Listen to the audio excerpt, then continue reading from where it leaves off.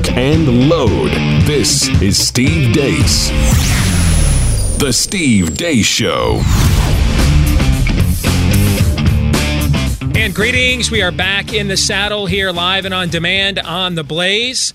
I am Steve Deace. Todd and Aaron are here with me as well. 888-900-3393 is the number if you'd like to join us here on The Blaze. 888-900-3393. You can also let us know what you think about what we think. Steve@stevedeace.com is the email address. You can like us on Facebook, follow us on Twitter at Steve Deace Show, and the last name for those of you listening today via Blaze Radio or on the podcast is DEACE. I want to start today by welcoming a new partner to the show I'm really excited about. I've interviewed Craig R. Smith, who's with Swiss America, on this show in its previous formats several times over the years. I mean, really one of the more knowledgeable guests when it comes to the economy and financial matters that I've ever had a chance to introduce. And now Swiss America is a new partner of our show. And one of the things that they really want to focus on, we had this Truth Bomb recently on the program where we talked about how eager millennials seem to be to embrace socialism. And really, whose fault is that? That a lot of this is passed down from the previous generations. Well, there's a new report from the free market advocates at Swiss America about this gradual shift toward increased socialism and how it's going to impact your savings in a big way. All right. If you want to learn more about this, it's called the Protect Your Wealth Report. The Protect Your Wealth Report. You can get this vital report for free one of two ways. You can give Swiss America a call at 800-289-2646 right now. That's 1-800-289-2646. Or you can visit their website, SwissAmerica.com.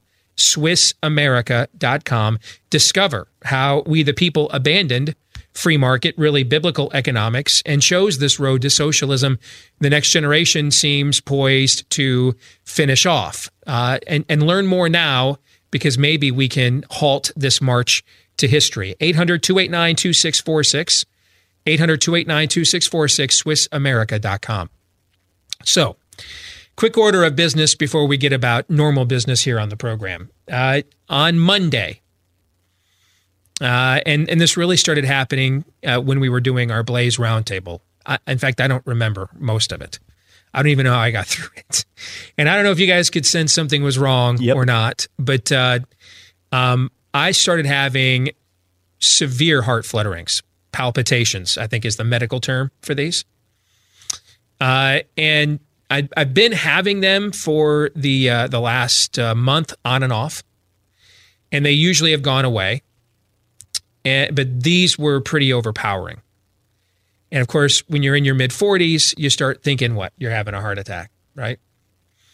But I went ahead and finished off the roundtable because I had no other symptoms associated with a heart attack. No shortness of breath, no sweating, none of the the left arm thing, none of the classic symptoms when you go to WebMD.com or anybody else.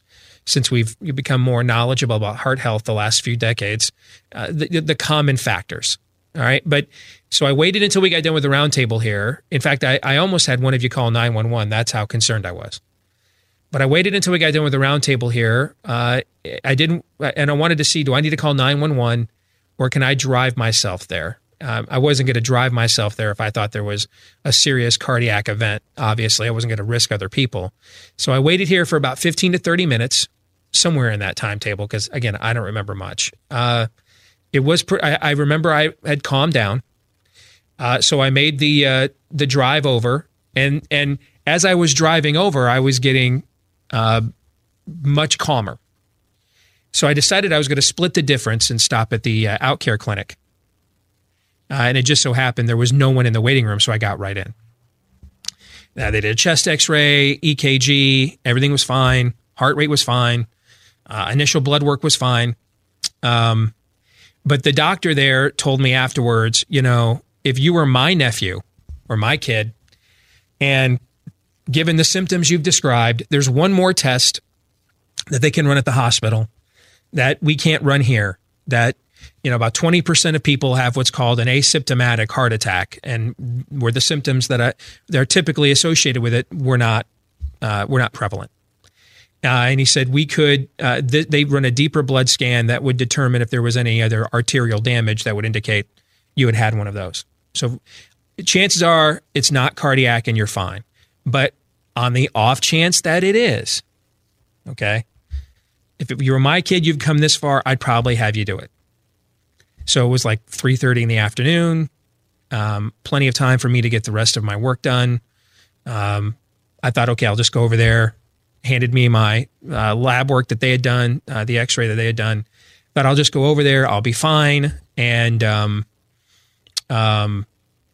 it's all good. They'll just take another blood sample. I'll wait for the results and then we'll find out where to go for that. That's not what happened. They were very diligent there at the, when I brought them my stuff. Is that what you're calling it? Yeah. They pounced on me. And before you know it, I mean, I've got an IV in my arm, 3 attendants, okay, heart monitors. But you know what, though? It's better to be safe than sorry, right? So they then ran the test again. Everything was fine. They suggested I stay overnight for observation so they could observe to see if, when the symptoms reoccur, if there's anything showing up on any of their monitors from a cardiac standpoint. So I stayed overnight. Plus, it was the best way for me to get a stress test. If I had tried to do it outpatient, I'd have had a 3-day wait, and that was the last basic level test I had to do. My blood oxygen was 98. My resting heart rate was 70. I mean, those are right on perfect numbers. My cholesterol a little high, but that was the trade-off. I spent the last 2 years eating a high-fat, low-carb diet, so that would explain that. Okay. So no factors. They'd done 3 EKGs. Everything was fine. So I stayed overnight in order to get my stress test. Went into the stress test yesterday. We crushed that. And so I'm going back for a follow-up today. So it's been interesting, the amount of men my age that I know all over the country, and several of you that listen and watch our show that have been emailing me and texting me with similar symptoms and similar stories. But what I can tell you is cardiovascularly, I'm in excellent health. So that leaves only a couple of options, gastrointestinal, like an ulcer, but I don't have any of the symptoms associated with that at all. But I am going to a follow-up appointment after the show today, and we'll check on some of that. More than likely, my story is similar to some of your stories that you've been sharing with me. It's behavioral, all right? So I'm not a heavy drinker. I might have 2 glasses of wine a year. I don't smoke. I don't do drugs. My fitness level is high, as indicated by like my resting heart rate is like what a professional athlete has, okay, because of the activity level I have. I went and did my kickboxing workout this morning, for example. So we're looking at behavioral factors. And about March 1st, I changed from a low-carb diet. I just reached the point of I wasn't making any more progress there. I was kind of getting bored with it. And there's some research out there that the further you get into past your 40s, the less effective, for various reasons, that lifestyle may actually be. So I talked to some people I know that are doing this, did some of my own research on intermittent fasting, thought I'd give that a shot. And I really enjoyed it. But what I have been doing since I started that on March 1st is, man, I have been pounding the green teas, which are like the healthiest, but also like the highest in caffeine. I've been pounding the green teas and the Coke Zeros during my fasting times. So this may be, my mom is a retired ER nurse, and she told me that when she was in ERs, truckers would come in, convinced they were having heart attacks. And it was really just that they had drank 17 cups of coffee in the last 24 hours to stay awake and make their drive times. And so these were just heart palpitations brought on by over external stimulation from caffeine. So we're leaning towards that's what it was. But I'll know more when I go to my follow-up checkup after the show today. But I figured you guys would want an update on what occurred and why I wasn't here. Todd and Aaron, you had more than capable fill-ins. Per my tradition, I don't know what they did. I don't ever watch when I'm not on the show. I've only done it once ever in my whole career, going back to when I first started in sports talk radio. And it's only because a guy was trying out. I had announced I was leaving a job and what my last day was, and a friend of mine was trying out to take my place. And he asked me to listen to air check him. So short of that, I don't ever listen. And the reason why is A, if they're better than me, I don't have to admit it. And B, if they sucked or did something controversial, I have total plausible deniability. So I don't know what happened yesterday. I don't want to know. You were brilliant. Okay. I'm sure that's not true, but thank you. If you send me the voice from the ear says they were. If you send me your feedback, I won't even look at it. The minute I see their names, I will just send it on to them. Okay. But I'm blessed to have a very capable team here that can fill in those situations. And, Amy was there with me throughout the entire ordeal, which most of it consisted of blood draws. I'm wearing a long sleeve shirt today because if I don't, you guys are going to think, I'm a heroin addict. I mean, I've had a ton of blood draws, and you guys know I hate needles. I am your typical guy, man. All right. Break a bone. Cool. I'm here. All right. Hell, I thought I was having a heart attack 48 hours ago. I'm here. You say you want to take blood? Hell no. All right. So I've had IVs, and they put that thing right. When I was a kid, I had an IV once, and I always thought they put them in here in the hand. Man, they put that thing right in my bicep, And so now that muscle's all bruised up. It looks like Amy told me this morning, it looks like you've been shooting heroin. So I'm wearing a long sleeve shirt today, to cover up the track marks in the arms, and I've got all the marks from all the sticky pads that they've had on me the last couple of days. But the moral of the story, though, kids, it is better to be safe than sorry.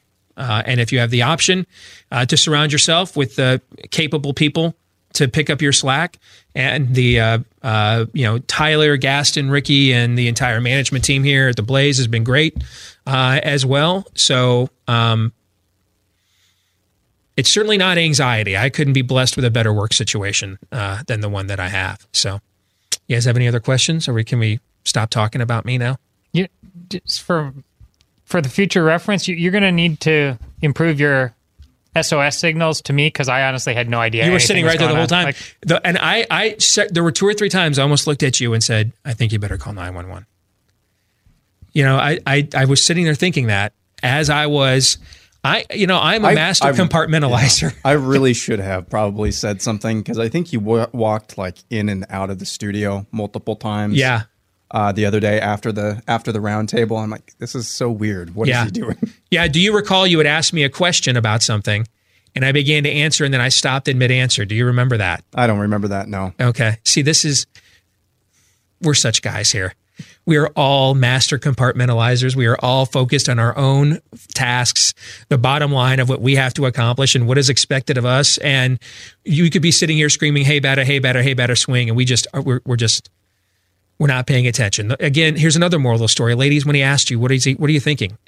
It really often is nothing. I'm doing what I need to do right now. So you had no idea at all.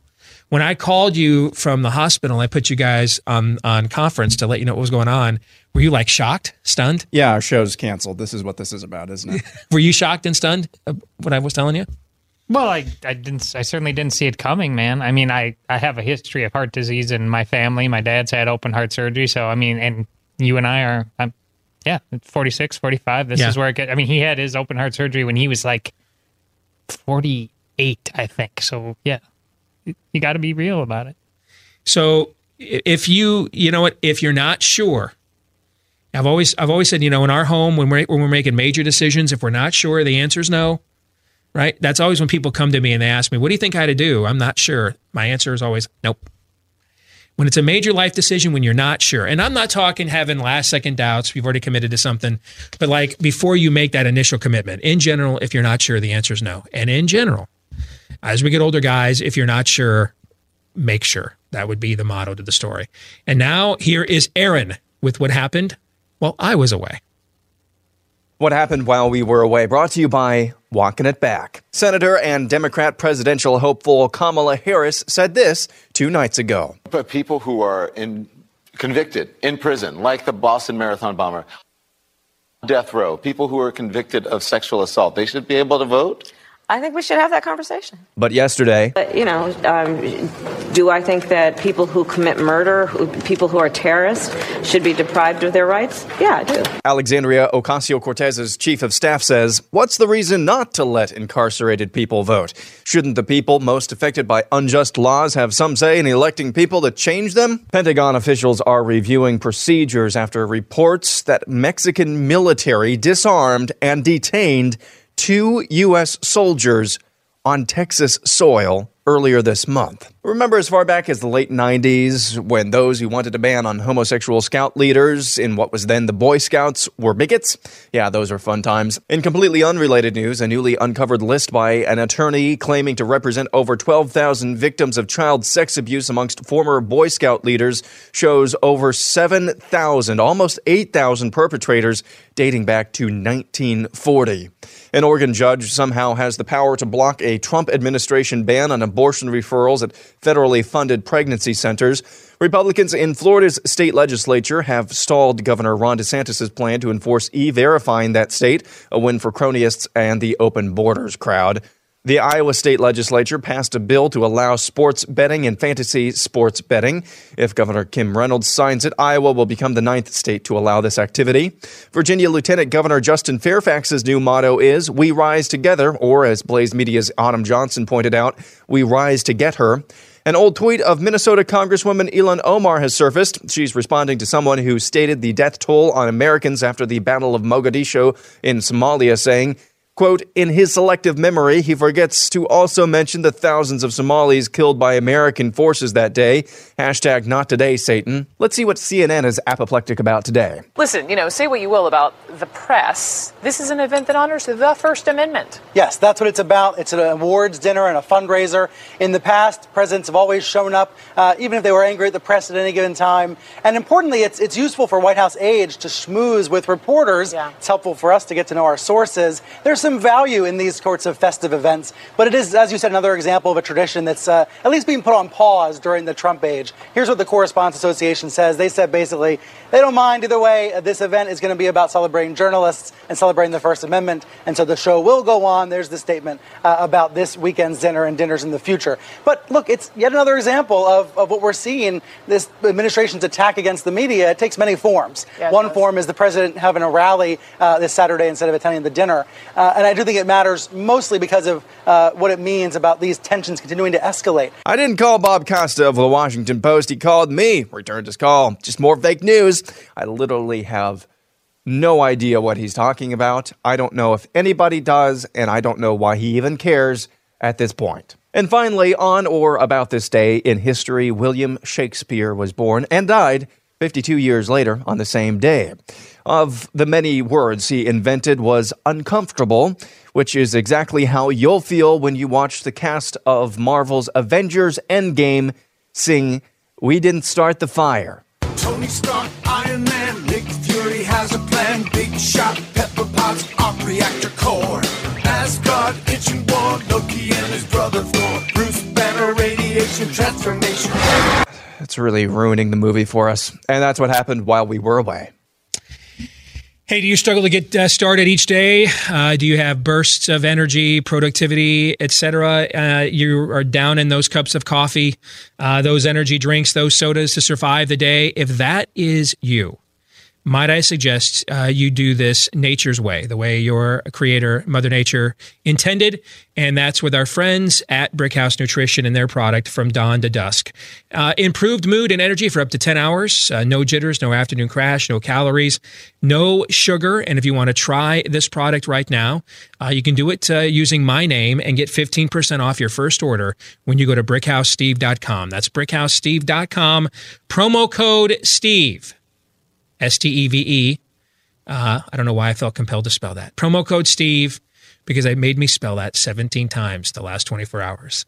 Promo code Steve, when you go to BrickHouseSteve.com, get 15% off of your first order. Again, it's called From Dawn Till Dusk. From Dawn Till Dusk. I almost did it again, Aaron. From Dawn Until Dusk. All right, let's get into some of the topics in Aaron's montage today. Just to let you know, on our roundtable this afternoon, we're going to tackle Kamala Harris's faux pas. And of course, the official show definition of a faux pas. is when a politician opens their mouths and the unvarnished truth actually comes out. Okay. So this is clearly a faux pas because she has to walk it back. And it didn't take very long for her to do so. So what's the impact of this? We will discuss that today on our Blaze Media Roundtable. I want to see for a couple of minutes if we can have a serious conversation. And I don't mean this tongue in cheek. All right. Let's try to be serious and be adults. Okay. If we're going to live in a society that is going to say,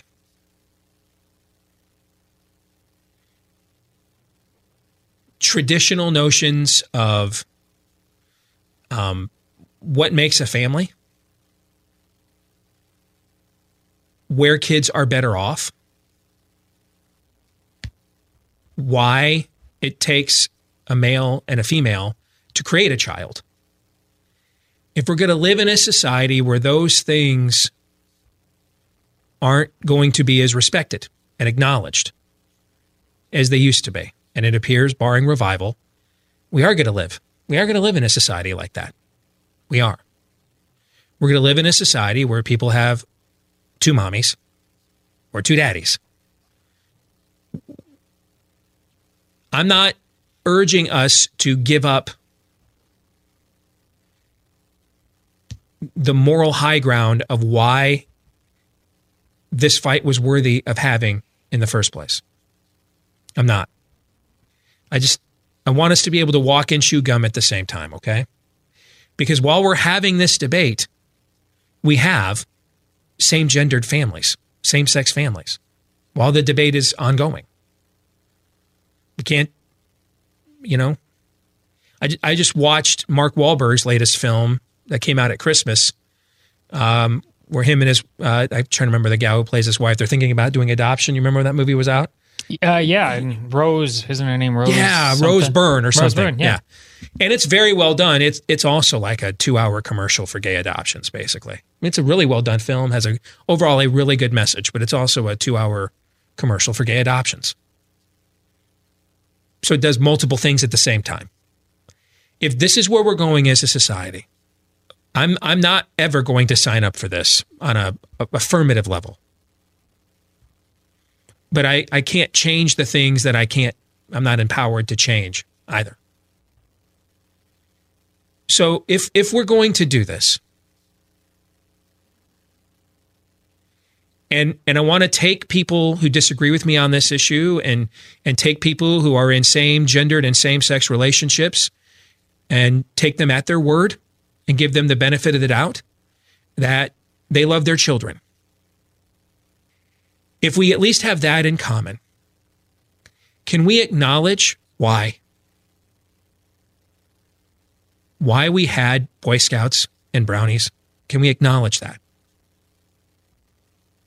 Can we acknowledge why we thought it was a bad idea for men to take girls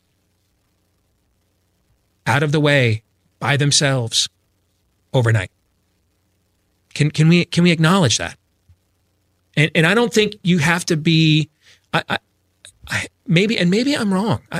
I don't know why acknowledging, if these are your base desires, if you believe you are born this way and you cannot change, no matter what, then I don't understand why the same thing shouldn't apply here as it has in traditional heterosexual realities. It's not good to put people alone with underlings' innocence and those under their authority where they can act on those desires. And this has nothing to do with singling out homosexuals. We made this decision in the heterosexual community generations ago. We said, probably not a good idea to have a man overlooking the girls in their locker room. Long before science determined that gender was fluid and a social construct. Long before we decided, Heather has two mommies, we thought it was a bad idea to put individuals with certain basic instincts and natures in a position where they could overpower those that would be places and targets and channels and vehicles for them to exercise their basic instincts and natures. We just thought that was a good idea, didn't we? Can we, if we're going to be multiple and how we view families. And if we all say we love our kids, can we agree on this? It simply isn't a good idea. It's just not. No matter which attraction you believe is inherent or basic to your existence. The numbers of that study from the Boy Scouts is another proof. Your church has gone through this. You're going version 2.0 of this right now. Yep. So if we're gonna live in this society, if this is who we're gonna be, if we both say we love our kids, can we get those of you who have a different definition of family and gender than those of us over here in the traditional side too, the conservative side? Can we at least find some common ground to help you to understand why we separated men from women, boys from girls in certain sensitive situations generations before we even started thinking of this argument that we're having now as a culture? And Todd, you're nodding your head no. I hope the answer isn't no. Because if it's not no, more children are going to be harmed. And it is not because homosexuality is inherently evil. It's because human nature is.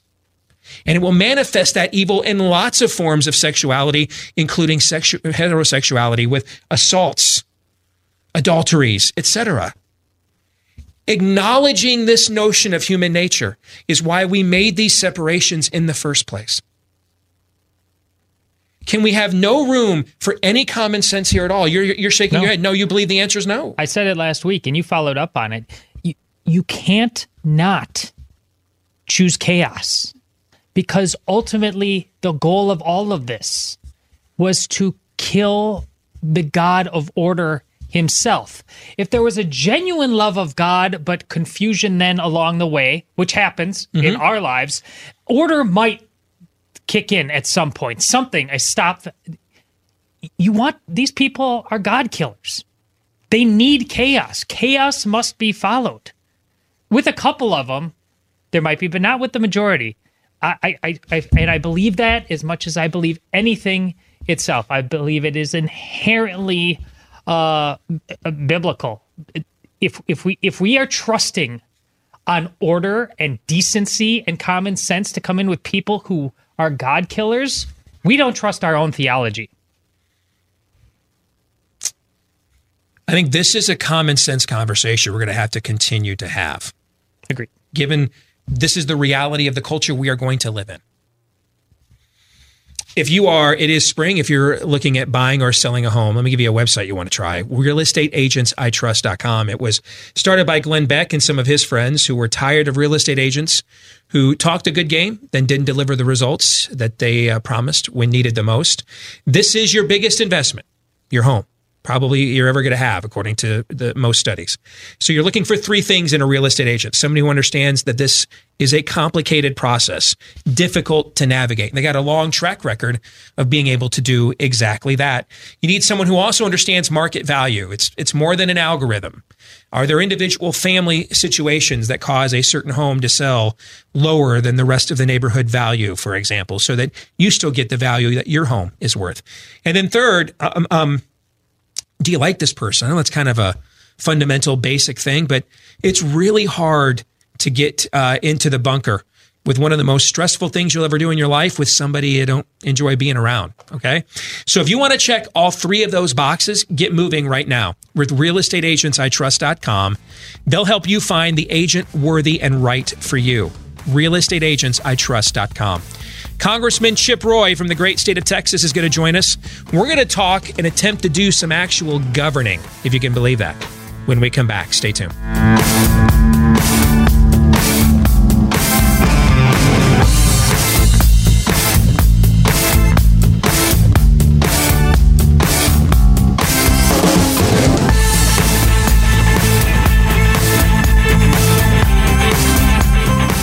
Do you have a stoplight on your kitchen table to let you know when to stop eating? You do have a stoplight that's naturally present in your body, though. It's called OEA. It sends a signal to your brain that you're full. Now, for some of us, that signal just isn't strong enough, and that's why we keep eating and gaining weight. Get your body some help, though.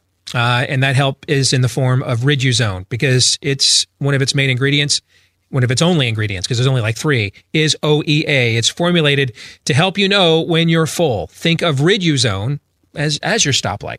Riduzone was developed to help your stomach send a signal to your brain so you can feel fuller naturally.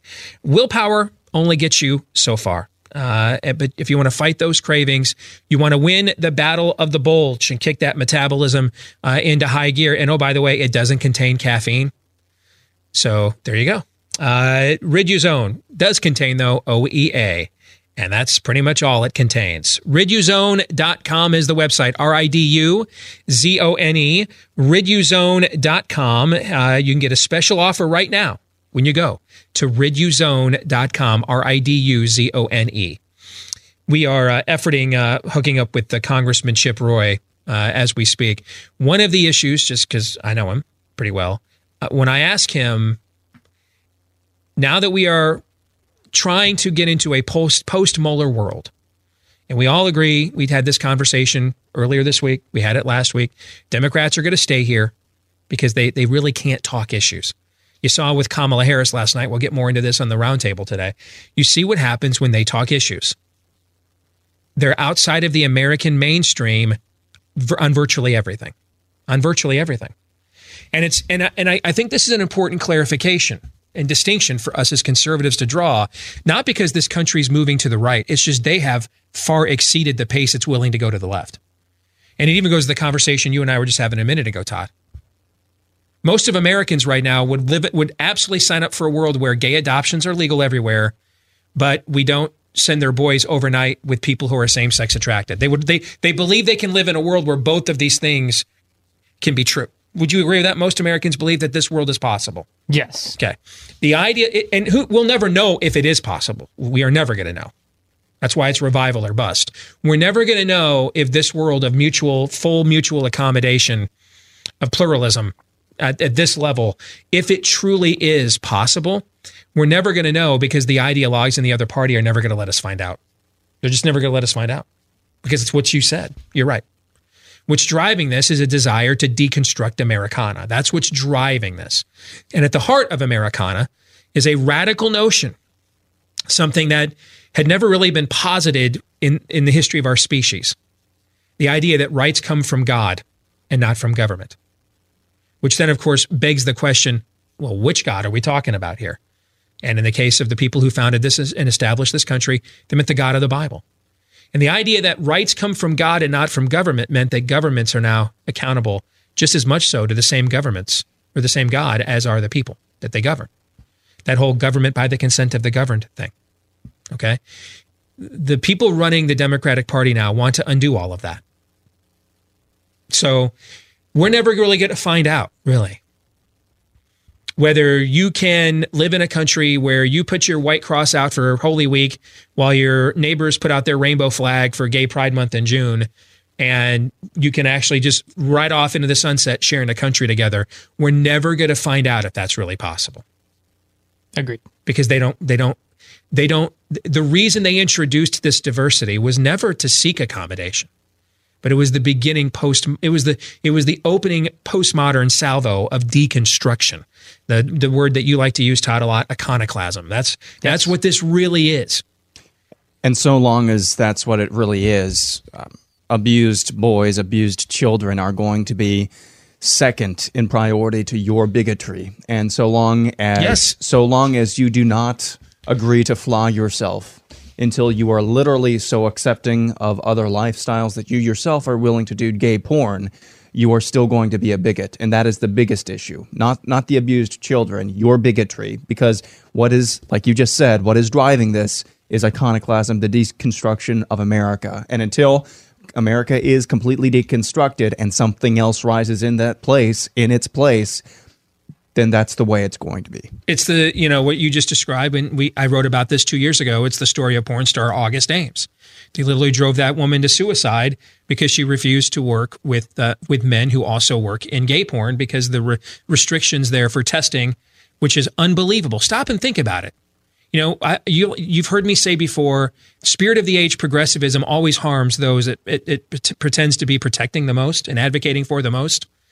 The amount of disease, the amount of disease risk involved with out of monogamous homosexual relationships compared to heterosexual by any CDC stat you want to look at, it's not even close. It's overwhelmingly higher. And yet the standards for testing for performers in gay porn apparently are lower than what they are in straight porn. That's unbelievable. Those performers are at a much higher risk. That's not my data. That's the CDC talking to you. They're a much higher risk. And yet there's less protections for them. So this woman, August Ames, says, that's why I'm not going to perform with men that work in that side of the industry as well. They so assaulted her, the social justice warriors did, and social media and elsewhere, they drove that woman to killing herself. When in many respects, she was living out the embodiment of what Spirit of the Age progressivism claims it's for. Free sexuality, feminism. I mean, what's a my body, my choice. Yeah, what's a more feminist statement than my body, my choice? I will do what I want with it. I have total autonomy with it. I will determine whom I join it to, and you'll pay me. You can't purchase me. I have to agree to let you pay me to do it. I mean, that's if this was Maslow's hierarchy of needs here, from a Spirit of the Age progressivism standpoint, that's nearly at the top of the pyramid, men. Yeah, Charlie Sheen said winning. Yes, and yet they drove her into the abyss because it's not about Maslow's hierarchy of needs. It's about deconstruction. That's what it's about. Well, speaking of different, a hierarchy of a different sort, it's because on the hierarchy of intersectionality, whatever is highest on that totem pole, on that hierarchy, whatever is highest is equal to whatever is most deconstructing at any given moment, which is why Muslim, atheist, vegan, transgender, or trans lizard people is going to be the highest. But if there is something that comes along that's even more deconstructing of Western civilization or Americanism, then it will take Muslim, atheist, vegan, lizard people, transgender lizard people off of that top spot, because that is the true. That, again, underscoring the main point, that is the true goal. Well, you saw that in the UK last month when they had a school district there that has a heavily Muslim community, and they had to get rid of their rainbow jihad curriculum because the Islamic community there in the UK said, we're not teaching our kids that. Well, they had a choice to make. Are we really about tolerance and accommodation? No. If they were, they'd shove that right down the Muslims' throat like they do the rest of us. See, it's not about that. Instead, they did what Aaron just talked about. They looked at their intersectionality chart and they looked at, let's see, what right now is more deconstructive to a civilization, Sharia or mainstreaming of homosexual behavior. And they did the math, came to the conclusion, Sharia is more deconstructing of a civilization than the mainstreaming of homosexual behavior. So guess what, rainbow flags, back of the bus time for you. Because, this is the will of Allah, don't you know, right? So this is where we're at right now as a society. And the problem, one of the main problems we have is that we don't have a political vehicle to manifest opposition to it. And there's another story in Aaron's montage that may seem totally unrelated to what we're talking about. But when you connect the dots, they're the same story. And it's what happened to Ron DeSantis in Florida yesterday. So he attempts to pass a bill, no sanctuary cities in Florida, and E-Verify for all employers. And his own legislature decided we kind of want to go with sanctuary cities. It's like that scene in Avengers Infinity War when Tony Stark's laying out the plan. And Chris Pratt's like, all right, good plan, except it sucks. Let's go with mine instead. All right.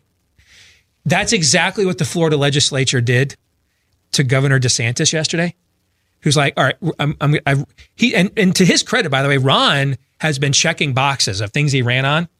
Like, if you ever wondered what would Trump's agenda look like if someone actually stayed focused on governing and went to pursue it, and in the president's defense, didn't have a 2-year investigation that was a complete scam, fraud allegation distracting you, well, even more than you're normally distracted at the same time, right? So if you didn't have a 2-year fraud investigation and you had a more focused executive with those things, what would it look like? And you've been watching Ron DeSantis has been checking boxes so far in the state of Florida.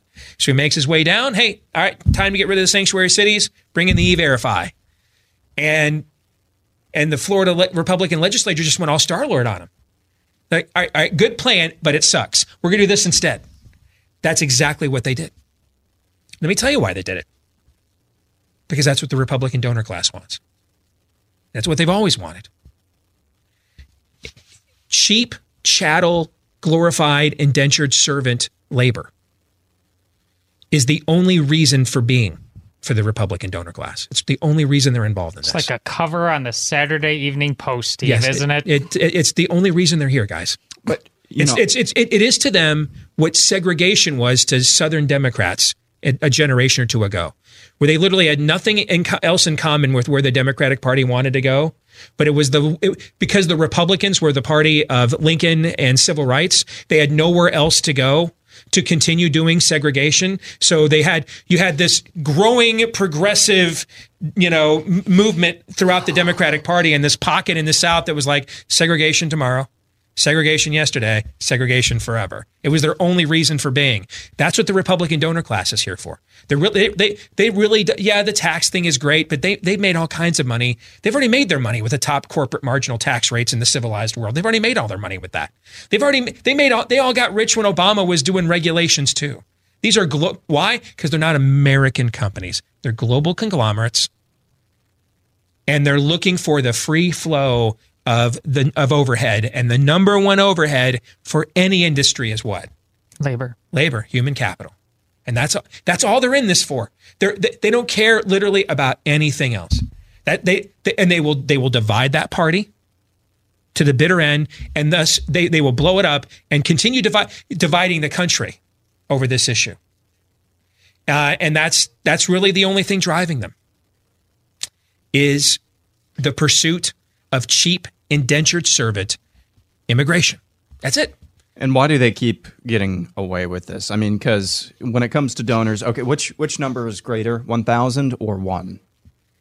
1,000. So you need more voters than you have Republican donor classes. Essentially what happens here, it's a relationship where the donors give Republicans the money to buy a platform to reach an audience in order to lift their leg and show some skirt with some social issues during election cycles or other shiny objects during election cycles, so they have enough votes to win so that they can pay back their donor classes for the money that they gave them to buy the platform, to lift some skirt for the people who voted for them. It happens over and over and over again. And it's a perfect, I mean, if guys, there's a reason why John Boehner's making bank.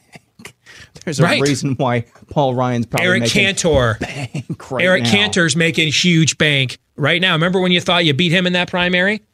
With Dave Bratt, he's making more money than he was ever going to make as a member of Congress. All right? Yeah. It's one of the main reasons I wrote this book, is what we're talking about right now. We don't have a platform. We're in a bit of a pickle politically. We have a political party that has and shows and really has no means of stopping itself. When Joe Scarborough and Minka are out there today dunking on Joe Biden's presidential aspirations before he even announces, understand that's Joe Biden's base. Joe Biden's base are old rich white people who like to be rich and don't want to have to speak Arabic, but want government to do everything else. That's Joe Biden's base. Joe Scarborough's audience is Joe Biden's base. And when Joe and Minka are dunking on him, what base does he have? I don't know what base he has if he's lost that. The Democratic Party is gone. It's gone to history. It's gone. You should be in a position politically to take historic advantage of this. And I do think the odds are in favor of Trump winning in next year because of what I'm talking about. But I don't mean winning the next election. I mean like making their political party the Whigs of the 21st, not defeatable, unthinkable. It's unthinkable. Remember what Joe Rosenberg was on here last week describing happened to the leftist in Israel? Yeah. It's just unthinkable to go as far left in Israel right now. It's just unthinkable to do this. You don't want to make, they're very defeatable, but you want to make it unthinkable. You should be in a position in a two-party system. The other party should be in a position that they just make where the radical nature of the other side has gone unthinkable for them to stay and reside there. But they won't. They won't. I wish that weren't true. I did everything I could for a decade. I burned every bridge. I lost nights of sleep I'll never get back. I lost friendships I'll never get back. I did everything I could, man, for us to avoid everything I could in the limited platform and exposure and influence I have. I did everything I could to avoid the very dynamic that we have embarked upon right now ever occurring. And it went nowhere. And I wasn't alone. I did this with other people like Daniel Horowitz that you see on our show. And it went nowhere. And the reason it went nowhere is because dollars count more than voters. And you know why? Because you can't threaten the Republican establishment's love of illegal immigration with you'll lose elections. Because in the end, yeah, they'd rather win elections. But if they lose elections, they know the other party is going to promote illegal immigration too, which their donors are pleased. So think about this. Their donors are pleased whether they win or lose. Whether they win or lose. Whether they win or lose. I don't know how you leverage. I mean, how do you punish Richie Rich? Imagine being Richie Rich's like parent, steward. How would you punish him? What do you send him away with? What do you punish a child king with? What do you hold them accountable with? When you have no leverage, all you have left is counting on their base nature to come through. Well, good luck with that. So we're going to live in a society. We're going to make stupid mistakes like all those children getting abused in the Boy Scouts. We will have no discernible pushback against this when it should be simple politically to do so. But we just don't have the will to do so because we don't have a platform to do it. That's where we're at right now. It sucks. It's sad. I don't know what to do about it. I did everything I could. So that's why it's revival or bust here on our show. It's why we support causes like Back to Jerusalem, which wants to take God's word to the ends of the earth, to places like Somalia, Iran, North Korea, Communist China, where they're based. These are what are called closed countries that close their people off, or at least try to close their people off to the word of God, because they don't want them inspired, hope-filled, because inspired and hope-filled people have far less tolerance for being oppressed. But not even the gates of hell will prevail. So our friends at Back to Jerusalem have taken the Bible, put it in a small electronic form about the size of a pill, where it can be downloaded in its fullness from there. It makes it easier at that size to sneak it past the gatekeepers in these closed countries. But it costs about $15 as their total overhead from production, manufacturing, to delivering to a persecuted person in one of these closed countries. Cost is about $15. If you want to help with this, best $15 you ever spent. BlazeHelp.org. That's the website, blazehelp.org.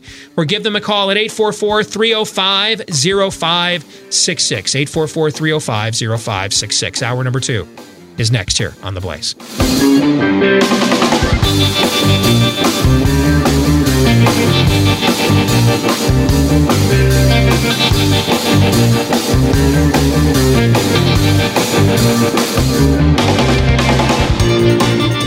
We are back live and on demand with Hour 2 here on The Blaze. I am Steve Deace. Todd and Aaron are here with me as well.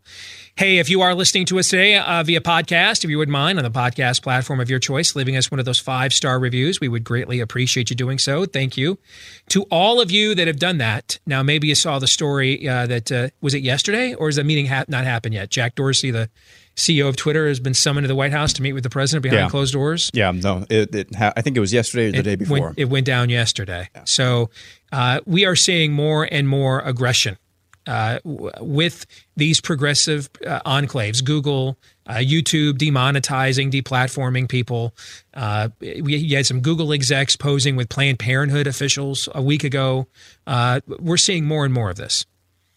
And if you want to support causes that actually support your values, there's one place you can go in an industry that pretty much all of us have to take part in today. It's really hard to live as an American in 2019 and not have a mobile phone. In fact, there's more of us that don't have landlines anymore probably than don't have a mobile phone. Okay, so if you want to use a company that supports your values, give you a chance to fight back, give you a choice to stand for the things that you believe in, check out veteran-led Patriot Mobile, America's only conservative cell phone company. All right, when they're done paying their bills, when they give to causes, they give to the causes you believe in, like PragerU, Alliance Defending Freedom, and more.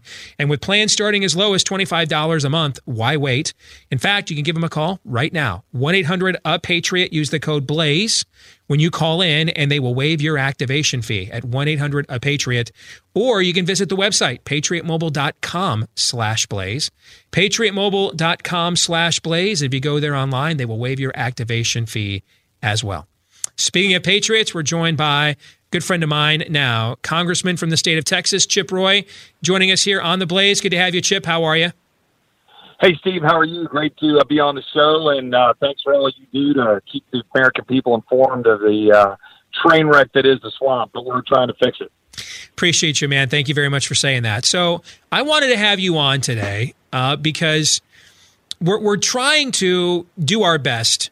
You know, it's one thing, I think, to deconstruct the false narrative of the last 2 years with Russian collusion and everything else and pushing back on that. And I have no problem with that whatsoever. But at some point, we have to quit exchanging the clickbait here and govern the country. And now with most of this investigation behind us, and the Democrats will continue to harp on it because, as we saw last night with Kamala Harris, they really can't talk about issues because they're so far out of the American mainstream on every issue. It hurts them when they talk about it. So they got to talk about Trump instead. But if the president brought you in and said, hey, I want to talk to a guy from a state that is solidly behind me, where, you know, I need to win going away. It's the last really large, truly red, diverse state left in the country. And I want to find out from a guy that's on the ground, talking to my supporters and hardcore constituents on the ground. What is it now that we've got the Mueller thing behind us? Where could we govern? Where should our priorities be before we have to go into full-time campaign mode? So, Chip, if you were that person sitting there in the Oval Office, one-on-one with the president and his advisors, tell them what your priorities would be. Well, that's a great question. It's the question that should be the preeminent question at the White House right now, and I hope it is. And the answer is step on the gas. The answer is step on the gas and lead. The American people to the extent the American people are backing the president is because he is doing what he said he would do to challenge the swamp. He's fighting the regulatory state, getting tax relief across the goal line, fighting to get good judges appointed, getting us out of ridiculous international trade agreements, starting to raise the questions about how long we should have our military engaged in Afghanistan and Syria, raising the right questions there. And I could keep going down the list of things. But importantly, he needs to hit the gas and stay on a handful of key issues. He ran on securing the border. He better darn well secure the border. Stop letting judges dictate our policy.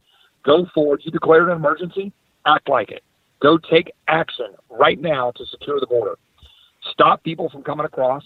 Force them to ports of entry. If you have to do credible fear interviews, do it, but do it at the border and turn them away if they don't meet the standard. If judges get in the way, start ignoring the judges. We're at a point right now where our sovereignty as our nation, our security as a nation, and the well-being of the migrants who seek to come here requires executive action to stop the flow. Number two, I would focus like a laser on continuing economic growth. 3.1% economic growth is great. Let's get these trade agreements sorted out. Let's get this engine continuing to hum by keeping the tax relief. I'd start talking about continued tax simplification and permanence of the tax code so that we can have economic growth and getting the regulatory state out of the way and trumpet all that we've been doing great on that front.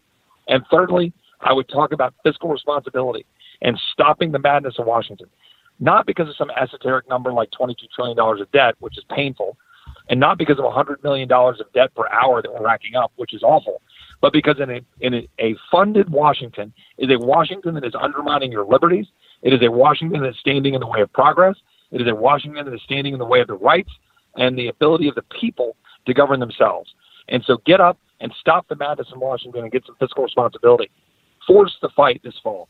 So if you focus on securing the border, stopping the irresponsible spending, and keeping our economic growth going, you're honoring a lot of the commitments. And we'll focus on healthcare, I think, in the next election. But those are the things I would be focusing on. So, having been an aide to members of Congress, now a member of Congress yourself, you know how these conversations go. You've heard them before. Well, that all sounds great, Chip. Democrats are in control of the House now, so we can't do anything. And this is, I think, is an age-old debate within the Republican Party, which is, do you govern to win or do you win to govern? Okay? And that really sets up that even if you don't have the votes to do something, the American people are far more likely to trust that you will attempt to do those things and are worthy of power, rather than we just give it to you because we're pissed at the Democrats. We're giving you a mandate. You want to, like we did with Obamacare, and then we didn't keep that promise after 8 years. So what I hear you saying is, hey, let's demonstrate that we want to govern the country, and if the Democrats want to continue to have Cal Berkeley faculty meetings in front of the country for the next year, that's on them, and then we'll reap the reward for attempting to govern the country at the ballot box. That this isn't an either or. These two things actually go together. So this is a great question. It's a central question. You know as well as I know that Republicans, for as long as I can remember, have always hid behind not having the votes, not having a majority, not having, in this case, the House. But even when we had a majority, we don't have 60 in the Senate. They need to literally stop making excuses, and they need to start leading. Get out there and make the arguments. Stop hiding in a corner, shivering and cowering about pre-existing conditions on healthcare, or about talking about climate change because, oh no, the green movement and we can't talk about CO2. Talk about how better our lives are because of clean, abundant energy. Talk about how great our healthcare can be with unfettered access to an abundant supply of doctors and healthcare practitioners and multiple insurance products at market rates that you can afford instead of worrying about it and keeping your insurance from one job to the next instead of losing it because of government mandated controls after wage control. These are all the things that we are experiencing that if he will lead, if the president will lead, but if Congress will actually help the president lead, that we can get where we want to go. But Congress, unfortunately, always hides behind, well, we don't have the majority in the House, so there's a limit to what we can do. The Senate should be passing awesome stuff after awesome, bill to send over to the House to jam it in Pelosi. But they won't do it because they can't even get 51 in their own body to agree to support freedom. And that's where I think the majority leader in the Senate needs to step up and lead and push them to push a true conservative, freedom-oriented agenda. Congressman Chip Roy is our guest here on The Blaze. Now, to defend Mitch McConnell, and I'm not sure I've ever used that phrase in my career, but to defend Mitch McConnell, he is stepping up to lead. He vowed last week he's going to make raising the tobacco age a priority. Your thoughts on that, Chip? I mean, come on. I mean, this is the thing, right? You got our men and women in uniform that are serving at 18.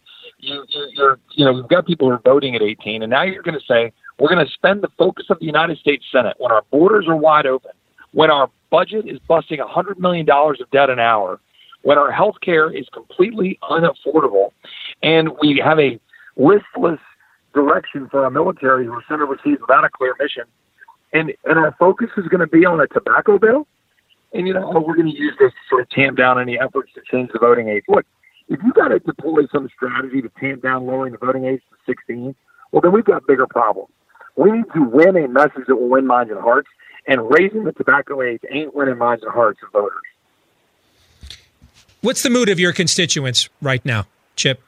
Tell us about your district and where it stands as kind of a snapshot of Americana and the kind of voters that may determine this election one way or the other in 2020. The 21st Congressional District in Texas stretches from Austin to San Antonio and through the Hill Country. It reflects Texas as a whole, big city, small town, rural, urban, universities, defense installations and bases. If you name it, we've got it. So we pretty much reflect Texas. I believe that we have a sense of overconfidence by the Democrats that they're in a position to flip Texas. However, I also believe that Republicans in Texas cannot be can't rest on our laurels, right? We've got to get out there and be engaged and fight to make sure we win. I think that the sense of the people that I talk to are people that are hungry for leadership. To the extent that they support and are behind the president, which is a significant block of the Republican voters in Texas 21, it's because he doesn't play the game. He doesn't do the tiptoeing around everything in Washington. He tells it like it is. And that is something that I think you and I would agree with. That is, to an extent that we support anything, it's, look, challenge the status quo and call BS when you see it. And I think that's the impetus here. When I see anybody, I was at a funeral last Friday, well, really it's a memorial service, for Lieutenant Colonel Cole, Dick Cole. He was a 103-year-old, the final remaining survivor of the Doolittle raid. He was the co-pilot to Jimmy Doolittle. And as your listeners know, right, the Doolittle raid was our response in bombing Japan after the Pearl Harbor attacks. This was in the spring of 42. So on the 77th anniversary of that raid, we had this memorial service at Randolph Air Force Base, a base on which my mom grew up as a kid, and in San Antonio. And it was a moving tribute to a generation that sacrificed for our freedom and that understood what mattered. And every guy that I saw out there and every gal that was working there in uniform and out of uniform came up to me and almost without fail said, stand with the president. Stand up and defend the United States. Keep fighting. We're proud of what you're doing. You're doing what you said you would do. Keep doing that. And if I had to say that there's one phrase that the American people are hungry for, it's do what you say you will do. Lead. So, Chip, final question. If the president were to take your advice, beginning with step one, step on the gas, it's going to require him to exert some leverage over other leaders in his own party. And frankly, at times he has been hesitant to do that. And I would imagine the same people in his administration that have advised him not to do that in the past are telling him even more so with his own reelection upcoming not to do that. You don't want to risk a splitting of your own party. You need every Republican voter you can get, yada, yada, yada. So how would he presume to navigate that, do you think? Well, I think it's by using what he has best, the bully pulpit via Twitter, the bully pulpit via press conferences. Get up and direct the country where we want to go. There's that famous story. Are you familiar with the Message to Garcia? The story about it was a military personnel. This is I think it was in Cuba, but it doesn't matter. The point is, the whole point was the guy was given an order, and he said, I need to get this message to Garcia. And he gave it to this guy, and the guy stood up and he delivered, right? He got the message to Garcia. The guy who gave him the order to say, get the message to Garcia, doesn't care how it gets to Garcia. It's get the daggum message to Garcia. This is my point about the border. Stop wrangling and wrestling with all of these intricacies about, well, when can we do this questioning? What can we do under this? The purpose of our asylum laws is clear. Are you being persecuted in a country or not? If you're not, go back home. Come through the ports of entry. And by the way, even if you are being persecuted, come through the ports of entry. We're a sovereign nation. Act like it. My point here is, how do you navigate? Do it. Lead. Now, I'm not telling him to act outside of the law. Act within the law. But don't let some judge interpreting something because he's from Cal Berkeley professor on the Ninth Circuit telling us what the law is. Don't listen to that clown. Lead. Be the president. Secure the border. Stop the flow. Stop the cartels. Undermine what they're doing to damage our country. And if you do that, Congress has to follow. They do. They have to follow. Congressman Chip Roy from the 21st District there in the great state of Texas. Thanks for joining us today, brother. Good to hear from you. Steve, hope you're healthy. Hope you're well. God bless Amy, your family, and all that you do. And thanks for having me on. And happy to come on any other time. You bet, man. Take care. God bless. Take care. Bye. Our friends at Home Title Lock found another example of home title fraud and why you need to pay attention to protecting your home. It's a story out of Portland. There was a couple there that online thieves in the U.S. and abroad found the couple's home exposed on a website. So they forged documents to make it look like they were the new owners, borrowed thousands of dollars against the equity in the property. And now the couple didn't find out until the late notices started pouring in. And then it got worse. A foreign bank foreclosed, had them evicted from their own home. This shouldn't happen to you, especially when for just pennies a day, you can avoid it with our friends at Home Title Lock. They'll put a virtual barrier around your home's title, mortgage, equity, protecting the most valuable investment most Americans will ever have. So here's what I would advise you to do right now. Go to HomeTitleLock.com, register your home to see if it's already been targeted, tampered with. HomeTitleLock.com, you can register for free with a free title scan and report. Normally $100 value, but free today to our audience at The Blaze. HomeTitleLock.com, that's HomeTitleLock.com. Some reaction, gentlemen, to the conversation we just had with Chip Roy. Can I throw one epilogue into his comments that he made there at the end when he urged the president to defy these federal judges? Here's something you need to know. Chip Roy is the former deputy attorney general of the state of Texas. Okay, this isn't some guy like Josh Hammer from the Daily Wire urging the same thing as the former clerk on the U.S. Court of Appeals. We're outside the purview of the hardcore ideologues like Daniel Horowitz and I out here, in the mezzanine, urging the actors down there on the main stage, do what we say. All right. Now these are people that have been to all the law schools. They know all the terminologies. He's even got people now professionally saying enough is enough with these judges. Just say no. Aaron, your thoughts on what you heard from Congressman Roy? I think the number one reason why Trump doesn't go and push on the accelerator, as Congressman Roy was encouraging him to do more often, is because he doesn't have people like Chip Roy, or at least not enough people like Chip Roy around him. Instead, he's got Butt Daddy. So again, we're left with people like Chip, who is courageous in staying up and calling. He's very fair in his criticism, very fair in his admonition, I think, of Donald Trump, as fair, I think, as I've heard any elected person be for Donald Trump. But the reason why Donald Trump doesn't do more of this stuff, and probably hasn't, is because the Daniel Horowitzes and the Chip Roys of the world are not in his inner sanctum. It's Jared Kushner, it's Javanka, it's the others, and that's why I feel like so often when we admonish and we I don't want to say beg, but strongly encourage Trump to do something like this, to really set a precedent that, you don't have jurisdictions, random judge in Oregon, you don't have jurisdiction here to rule down or strike down. Don't you love that phrase? Do you never get tired of that phrase? Federal judge or judge strikes down, yada, yada, yada. You don't have that jurisdiction. We're waiting on somebody in the Oval Office, namely the president, to finally do something like that. And the reason he doesn't is because I don't think he's surrounded with enough people who actually are willing and able to push back on him and to encourage him to do the hard thing. And that's what we need more, which is why when it comes to Trump on these issues, it is like a bull in the china shop, or it's like just a bull. We need a bull sometimes in Washington. We need a bull who's out of control sometimes in Washington. The problem is when we start doing andale, and then the bull just goes off and into some other direction, like tweeting today about how the veterans. Ocasio-Cortez is completely right. The Veterans Affairs Administration is doing just fine. He tweeted that just a few minutes ago. Trying to get him to do what we want to do is like playing andale with a bull.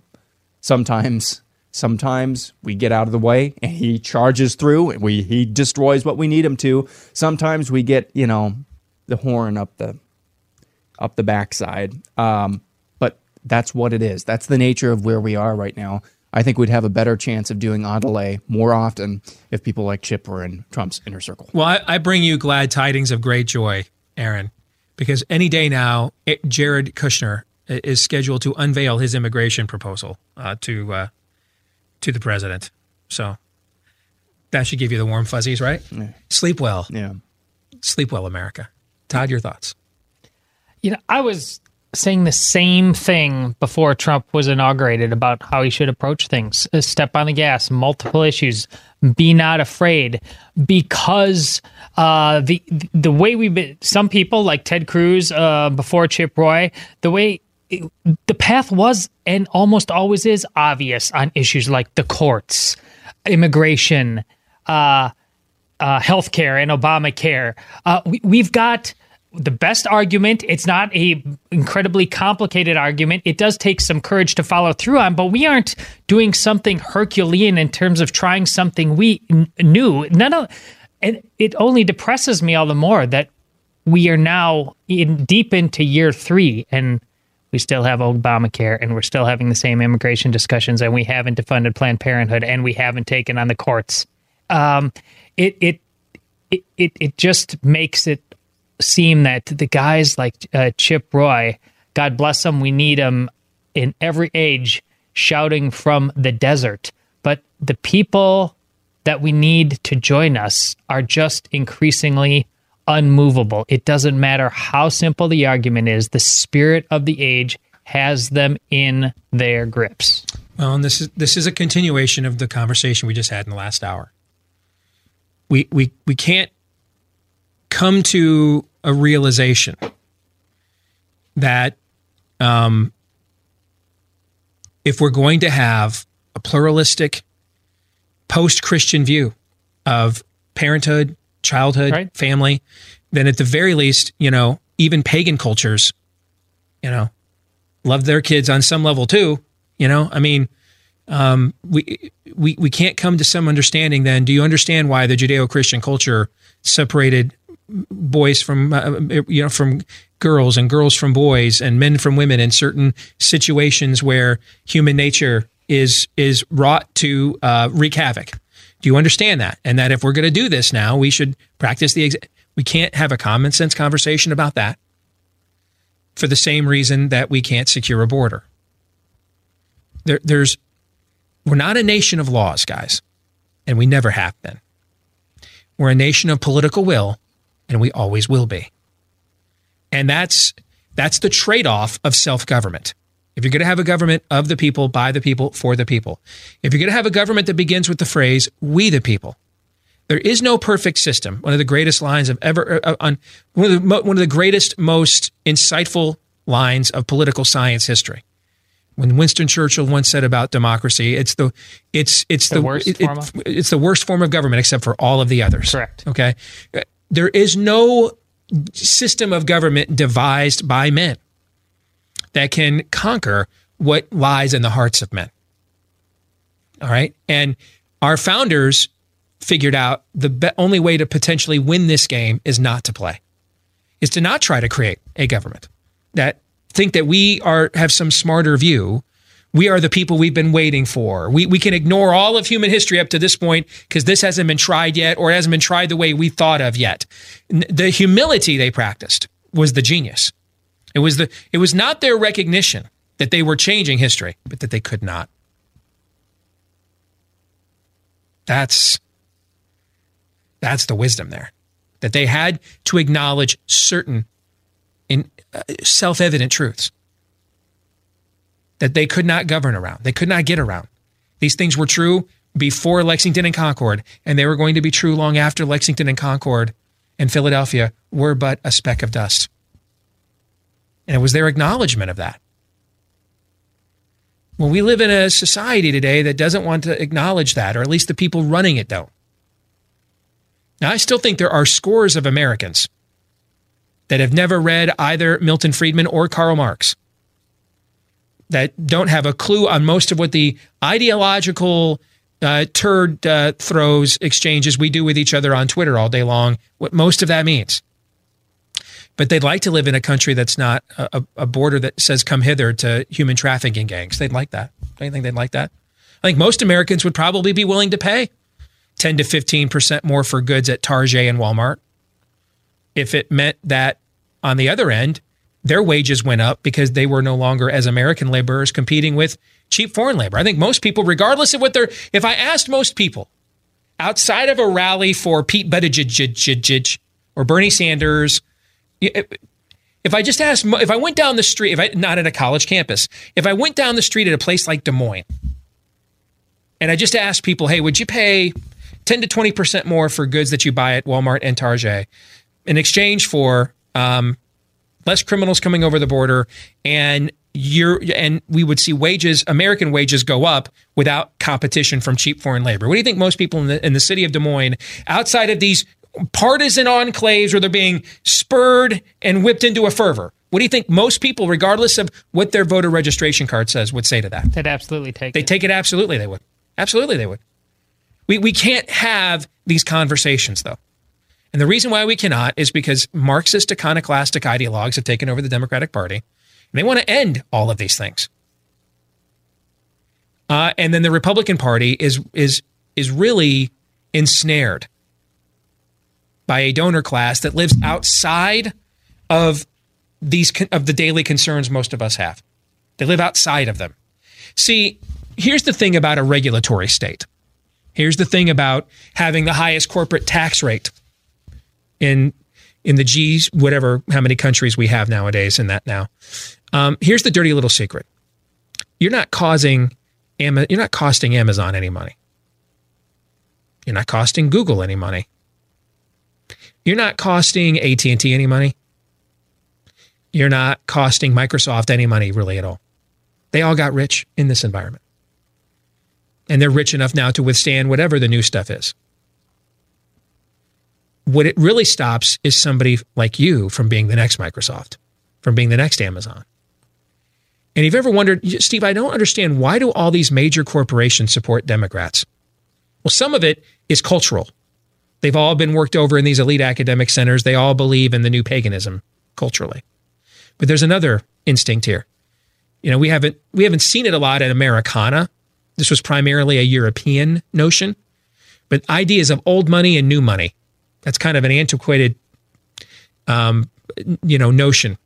And it's been more of an issue in Europe. But the odds that a competitor could arise to that kind, in this kind of a corporate tax climate or regulatory climate, it's the difference from why they all fought Hillary Care in 1993, the insurance cartel did, and then they all signed up for Obamacare in 2009. Because they were all too big to fail now. They can't be competed with now. They can't. And now government's going to give them a guaranteed clientele, so hit me, I'm in. So this really hurts people like you, the new money. Your chances of being the new thing. That's what confiscatory taxation and these regulations. You can't buy off the bureaucrats. You can't get some guy elected who puts an exemption for your industry and your company in a piece of legislation. Yep. You're not rich enough to be a corporatist. That's why they don't mind democratic policies. They believe in them culturally. They all support almost all of the companies I just mentioned are huge supporters of Planned Parenthood, for example. They agree that the Boy Scouts were bigots, until 2014. They agree with that too. And they all made money anyway. Democrats just write them exemptions if they have to. Bark too loud, they'll just cut you a deal. This stops you from being the next American success story. That's what it stops. And they're okay with you not being the new American success story because that means they don't have to compete with you. We'll come back, play our little game known as Buy, Sell, or Hold. We turn the show over to you, the people. Next here, live and on demand on The Blaze. Stay tuned.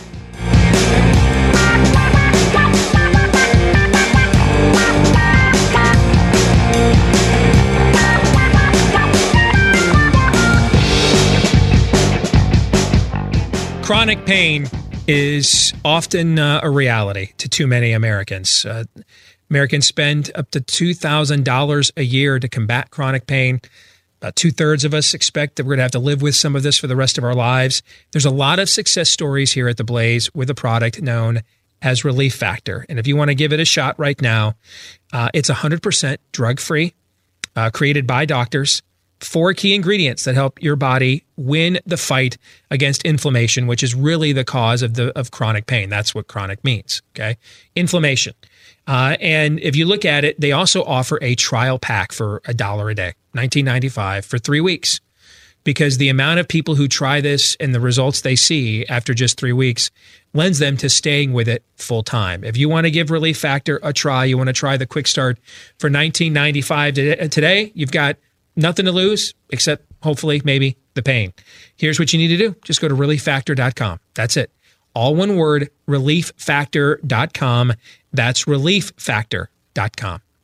Let's get to it. This week's edition of Buy, Sell, or Hold. Our producer, Aaron, usually letting you do his work for him out there in the audience, will give us a series of statements on various topics. Todd and I will decide, are we buying that? Are we selling that? Hopefully we have at least one good reason why. Once per show, we are permitted to put a hold on something, but if we do so for any reason other than what you are asking us to respond to is beneath contempt, then we will be held in contempt by the Dude Code. Are we ready to go? Yep. Yes. Aaron, you may fire when ready. First one from When Howitzers Fly. Aaron would look past the first 5 responses and pick a more worthy buy, sell, hold suggestion within the next year. Outlook not looking so good. I think that's probably going to be a sell from both of you. Definite sell. Aaron's just taking these in the order he's receiving them with no screening. Let's just be honest about that. Is that true, Aaron? No, it's not. Oh, okay. But that just says that's really insulting to our audience, Steve. I was really trying to insult you. I'm sorry. I apologize to the audience. See what I did there, kids? Not to Aaron. You see what I did there? I turned it around. Turned it around on said, him. well, yeah, you and the audience can't be trusted to just come up with good ones by taking them in the order he receives them. That's what he was saying. Yeah. Todd? I don't even remember the question after what you two just engaged It's in. kind of irrelevant. You're Jarvis Redwine says the evil acts nice of terrorists. name. Yes. That's an eye-back throwback to back in the day. Yeah. The evil acts of terrorism against churches combined with the inability of public figures to utter the words Jesus and Christian is actually proof that our Lord has the enemies scared to death. You know, I like the way that you're thinking. I think our Lord's had the enemy scared to death since the third day. Yep. But if you're in line of you're seeing it more prominently in the West and in this culture, I think it goes back. I think that's really what the war on Christmas was about when we went through that 10, 15 years ago. The idea that saying the name is convicting. And that's why we'd prefer to not say it, to not acknowledge it. Unless it's in the form of a swear word. Yes, because that way we don't want to be convicted. So I will buy the spirit, even if I don't necessarily agree with the exact wording, Jarvis, and not to mention I love your name. I will buy the spirit of your proposition. I get that. I'm going to sell because, remember, we are Jesus's hands and feet. We are. And I go with what Steve said about the enemy is always at all times fearful of the Lord, but simultaneously deeply resentful about that fear.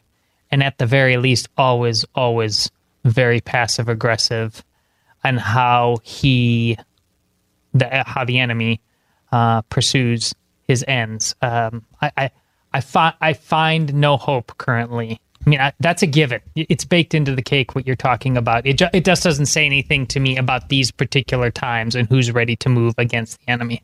Dueling Politics says the artist formerly known as Bradley Manning appears in a Bernie Sanders campaign commercial to support voting from prison. I'm going to buy that. Sure. I'm at a sell. I don't believe Sanders will go that far. Okay. But you know what though? I'm gonna go back. Yeah. What do you? I love the spirit of it, so I'm going to honor the spirit of that and buy. Even though I don't think that exact moment will happen, the fact that we have a zeitgeist capable of producing it, and you connected the dots there, I thought very capably. So I will buy the spirit of that Dueling Politics. Me too.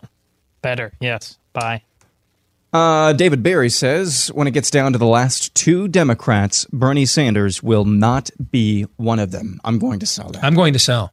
I think Bernie Sanders has a base that exists largely outside of the Democratic mainstream that everybody else is fighting for, that it exists even outside of the intersectionality mainstream. I think a lot of it has a certain, I wouldn't say it's an exact comparison, but circumstantially, there is a Trumpian aspect to his candidacy where people that belong in traditionally left of center constituency groups that feel left behind.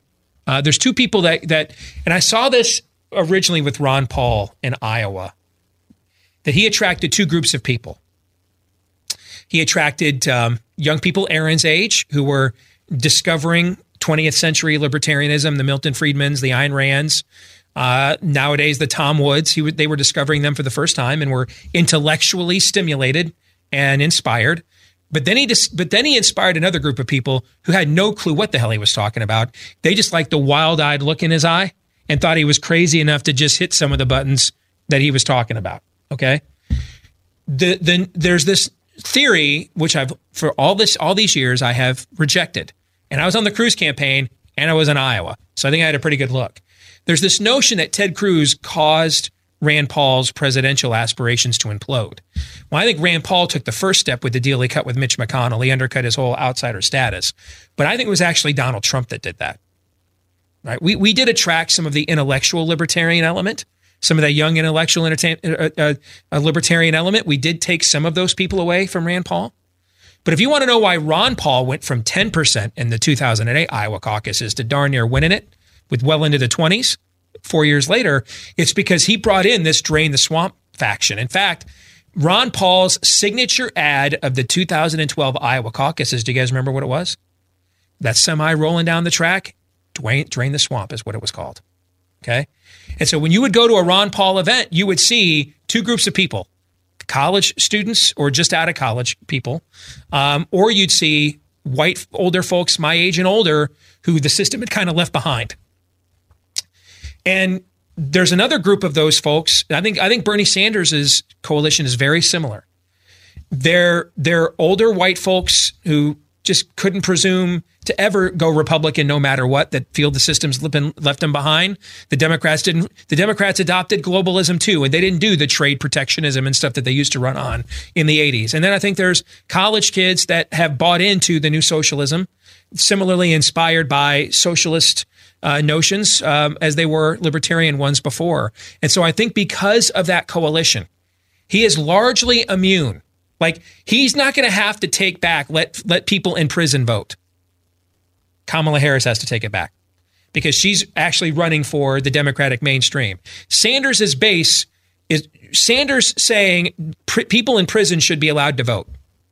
Democrats actually think this way and have all along. You just aren't allowed to say it because it loses you elections. When Donald Trump said that our Middle Eastern military policy was a joke and we're just getting people killed, lots of Republicans feel this way. It's just because of, we're the pro-military party, the Bushes. You just weren't allowed to say it. Well, if Marco Rubio had said that, he would have been doing genuflections and Hail Marys the day after, like Kamala Harris is doing today. Donald Trump says it, no penalty, because his base largely existed outside of the Republican mainstream the other 16 candidates of us were vying for. And the same is true in the Democratic Party. He's going to be one of the last two guys standing.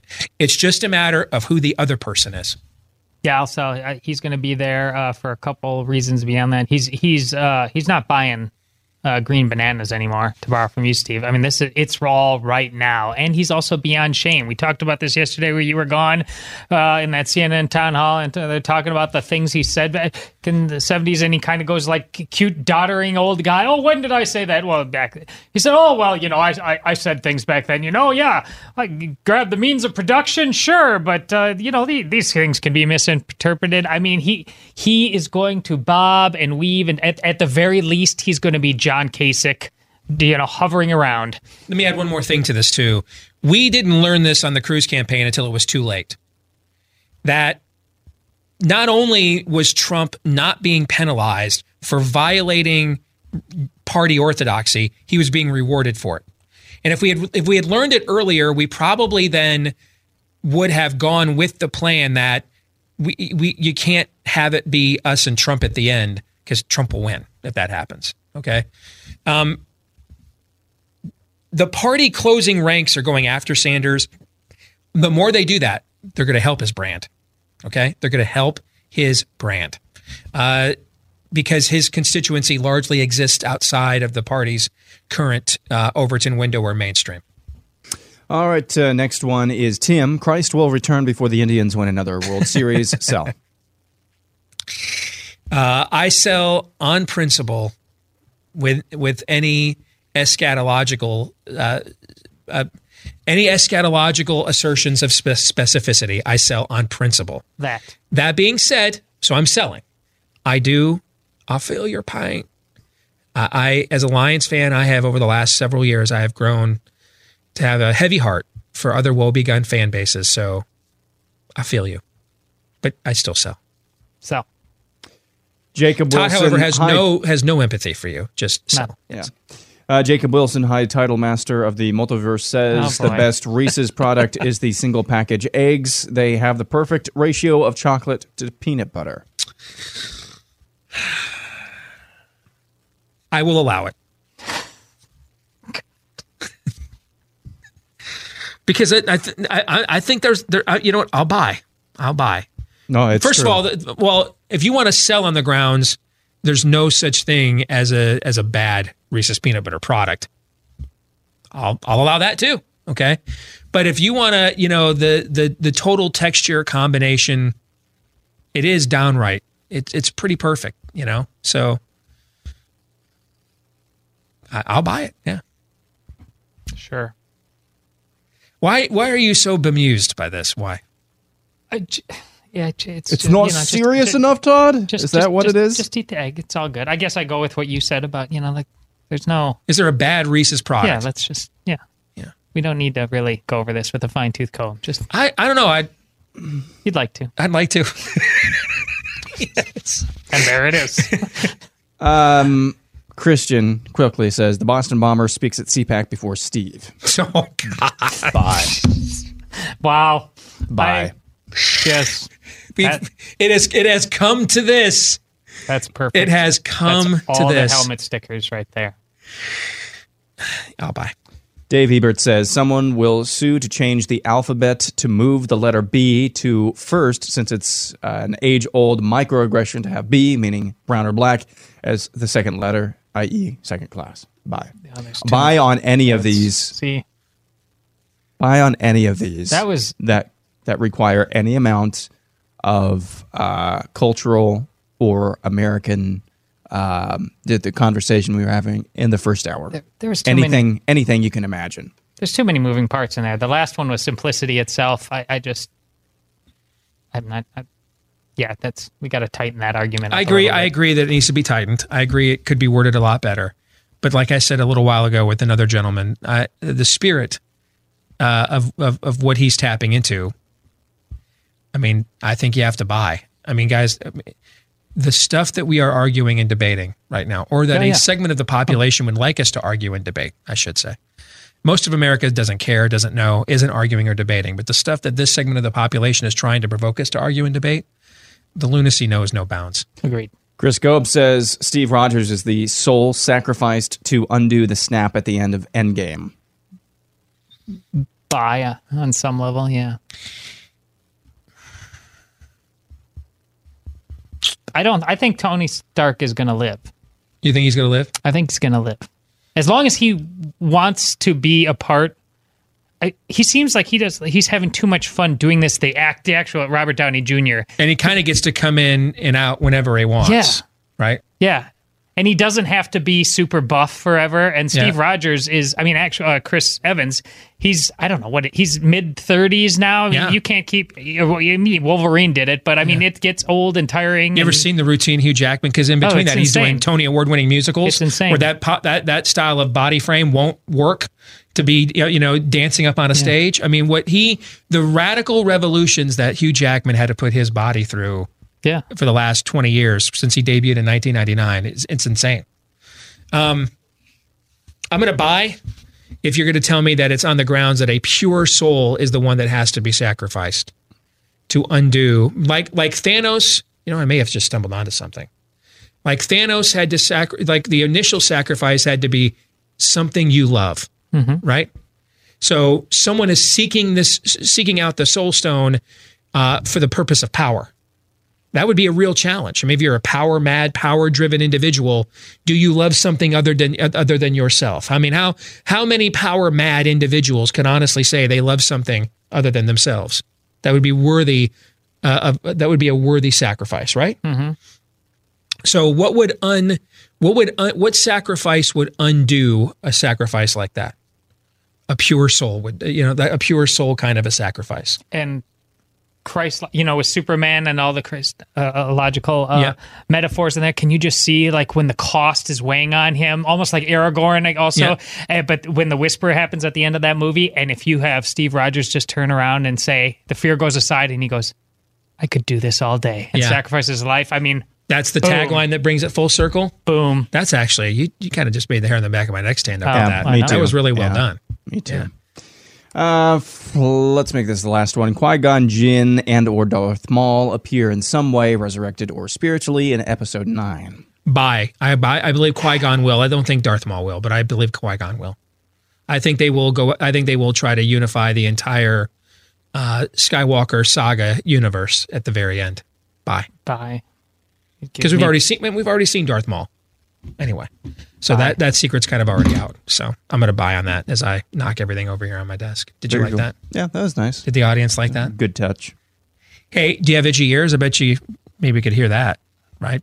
Ear pain or that plugged up feeling? Are you constantly asking people to repeat themselves? If that's you could be like many Americans who are doomed for a lengthy visit to the doctor's office for professional ear cleaning here soon. But now you've got an option to avoid that hassle. Do it in the comfort and convenience of your own home instead, and without a prescription too. It's called Wax RX. It's a physician-developed technology that safely and effectively removes earwax buildup and then will soothe that ear with a pH-conditioned formula. You can use Wax RX right now by going to the website, usewaxrx.com. Try it risk-free today. Usewaxrx.com. All one word. Usewaxrx.com. And while you're there, use the offer code RADIO at checkout for free shipping. Usewaxrx.com. Offer code RADIO at checkout for free shipping. Gentlemen, any final thoughts on what we learned today or anything else? Glad you're back. That's the alpha and the omega of it. And that was seemingly the best case scenario. Thank you. I got a ton of nice notes and posts on our Facebook page and Twitter account the last 24 hours or so. And I can't possibly return all of those except to say collectively, very humbling and encouraging. And I'm very blessed. Thank you to all of you. Yeah, good to have you back. First thing I said to you when you walked in the door, I didn't even ask you how you were doing. And I said, yeah, we talked about vaccines yesterday, and we're going to talk about eschatology next time. You're gone. No, the deconstruction of Americanism, which is the conversation that basically dominated most of our show. Just remember that as far as the Democrat side of the aisle, and you see this more and more every day, is driven by an ideology.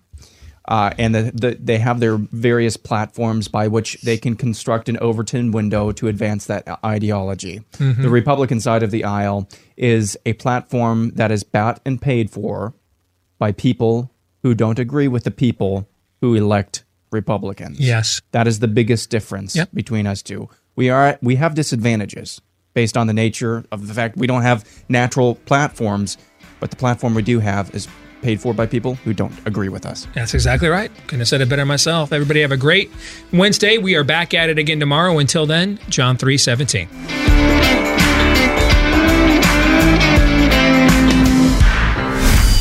This is Steve Deace on the Blaze Radio Network.